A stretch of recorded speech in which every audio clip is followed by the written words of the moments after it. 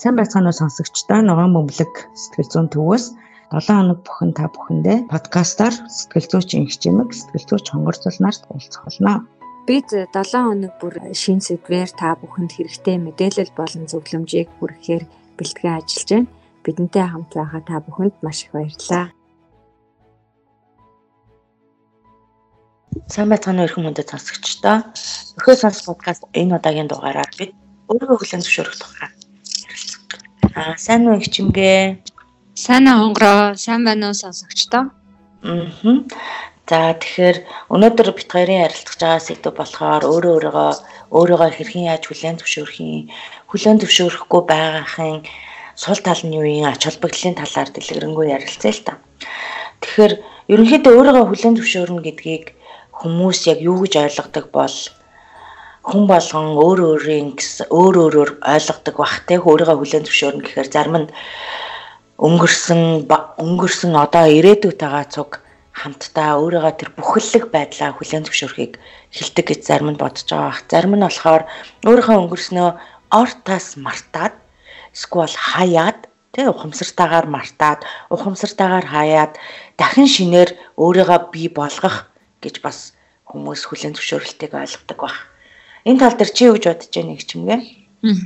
Тэгэхээр миний бодлоор хоёлаа хүлээн зөвшөөрөх, өөрийгөө хүлээн зөвшөөрөх гэдэг үг хүн болгоны хувьд ялгаатай гэж чи сая ярьж байна шүү дээ. Тэгэхээр яг хүлээн зөвшөөрнө гэдэг дээр юу байх вэ? Юу байж иж би өөрийгөө хүлээн зөвшөөрсөн, магадгүй зөвшөөрөөгүй гэж үзэх вэ гэдэг дээрээс эхлээд нэг жаахан ерөнхий ойлголтыг өгөх үү?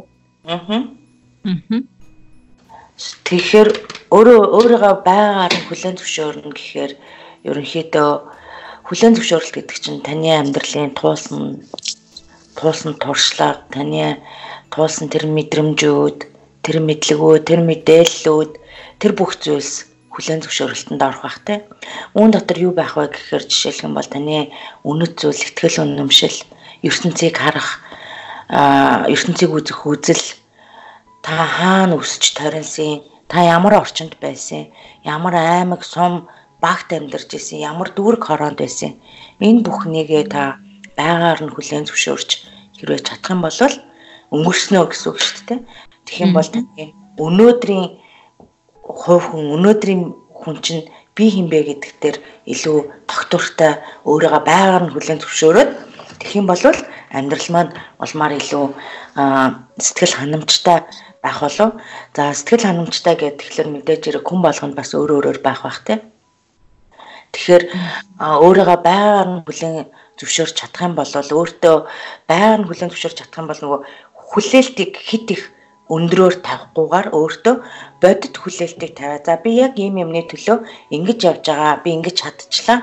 Чадсангүй бэрхшээл нэм байлаа. Бэрхшээлийг би ингэж давах гэж оролдлоо гэд ингээ байгаа бүх юмаа ингээд байгаагаар нь хүлээн зөвшөөрөөд хараа түүнд бодит дүгнэлт өгч чадах юм бол бид нар цаашдаа эрүүл саруулаар бие махбодоо юун санаа сэтгэл зүйн хувьд эрүүл саруулаар урагшаа явж чадах болов гэж би бодож байна. Яг үнэ.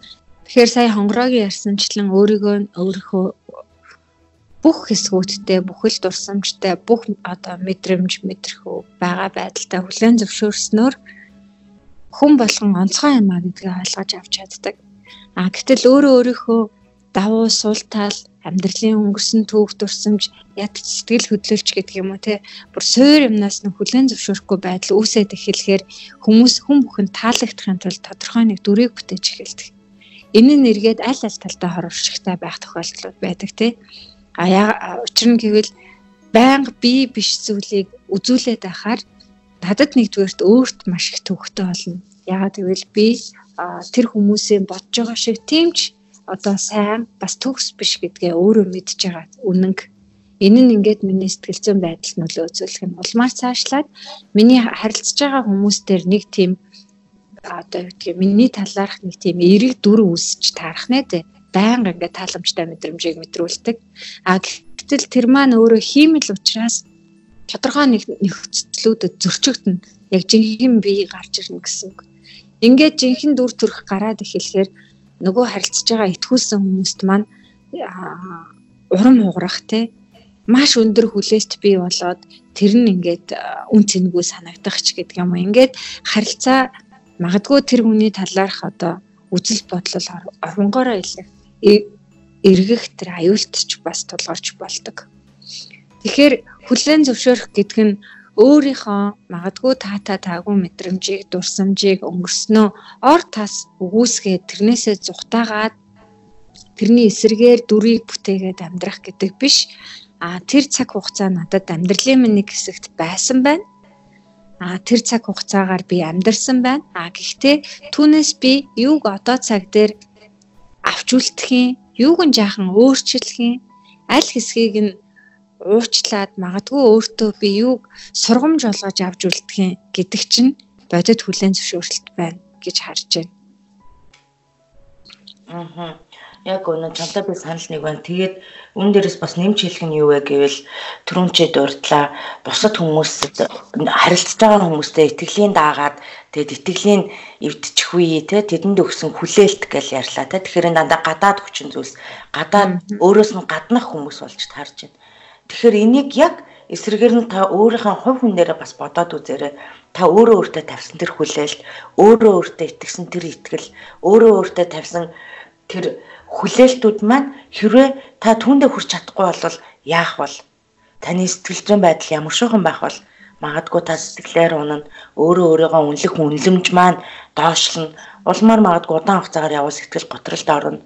Гэх мэтчлэн сэтгэл зүйн хувьд янз бүрийн асуудал, тулгымцсан асуудал гарахаас гадна бие махбодын хувьд энэ маань бас нөлөөлөх магадлалтай. Тэгэхээр өөрөөгөө байгаагаар нь хүлээн зөвшөөрөх гээд сайн хичмгийн хэлснээр яг өнгөрсөн хугацааныхаа өнгөрсөн цагт болсон тухайн үйл явдлуудыг, дурсамжийг хүлээж аваад энэ бол миний амьдралын туршлага, өнөөдөр намайг бий болгосон миний нэг хэсэг юм. Намайг бий болгож байгаа нэг хэсэг юм гэдгийг яг ямар ч шүүмжгүйгээр ямар ч шүүмжгүйгээр хүлээж авч чадаад тэгээд өнөөдөртөө ирээд түн дээрээсээ сурамжаа олж авч чадах юм бол бид нар ирээдүйдээ илүү эрүүлэр алхах болов гэж чиний яриан дээрээс надад сонсогдоод байна. Мөн үүн дээр бас анзаархад өөрийгөө хүлээн зөвшөөрч би бол байгаа нь л ийм хүн гээд одоо ухамсар тархиараа бодож байгаа бодлоо илэрхийлдэг хүмүүс байдаг тийм би бол байгаа нь л ийм намайг байгаагаар нь хүлээж ав гэд бусдад өөрөө үзэл бодлоо тулгадаг. Гэтэл энийг цааш нь бид нар яг саяны хонгороогийн хэлсэнчлэн нягтлаа тарах юм бол энэ үнэхээр хүлээн зөвшөөрөлт үү эсвэл та хүлээн зөвшөөрөгдөхгүй байх вэ гэдгээс айсан айц мэдрэмжэн дээр тулгуурлаад одоо тулгаж байгаа тулгалт юм уу? Тэгэхээр хүлээн зөвшөөрнө гэдгийг бид нар ялгаатай ойлгож байна гэдэг дээр л энэ дээр яриад байна тий. Тэгэхээр өөрийгөө болон ер нь өөрийгөө хүлээн зөвшөөрч чадахгүй байгаа хүмүүс төр нийтлэг гардаг асуудлыг анзаарвал ёс зүг болдог. Өөрийнхөө тэр тоглож байгаа дүрээс маш их ядарн туйлдна. Тодорхой хугацаанд нөгөө яг өөрийнх нь амьдрал чин зүрхнийх нь амьдрал орон зай нь хаана байгаа юм бэ гэдгийг ялгаж таньж мэдхээ байлдаг. Магадгүй тэгээд нөгөө хуурайгаар хийж байгаа дүр нь өөрт нь ядраад эхлэхээр тодорхой нөхцлүүдэд тэрийг зөрчиж эхэлдэг. Нөгөө жинхэнэ дотор хүмүүс маань гарч эхэлнэ л гэсэн үг байх нь шүү дээ тий. Ингээд зөрчиж гин гэдгээ би мэдж байгаа учраас дахиад өөртөө урам хугардаг. Өөрийнхөө талаарх бодож байгаа бодлууд сөрөг болдог. Магадгүй энэ байдал нь нөгөө хамгийн дотны буюу гэр бүлийн харилцаанд, хүүхдтэй харилцаан дээр асуудал болдог тийм ээ. Сөргөөр нөлөөлдөг.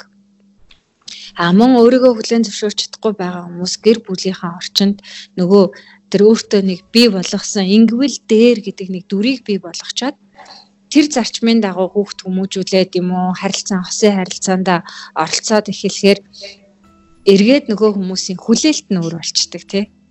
Одоо юу гэдгийг ээж юм уу аав эсвэл хин нэгэн угаасаа л юм энийг ингээл хийж идгийн зөвшөөрж идгийн ингэхэл ёстой ч гэдэг юм уу хил хязгааралдаг тухайд бас яригдаж эхэлж байна тий.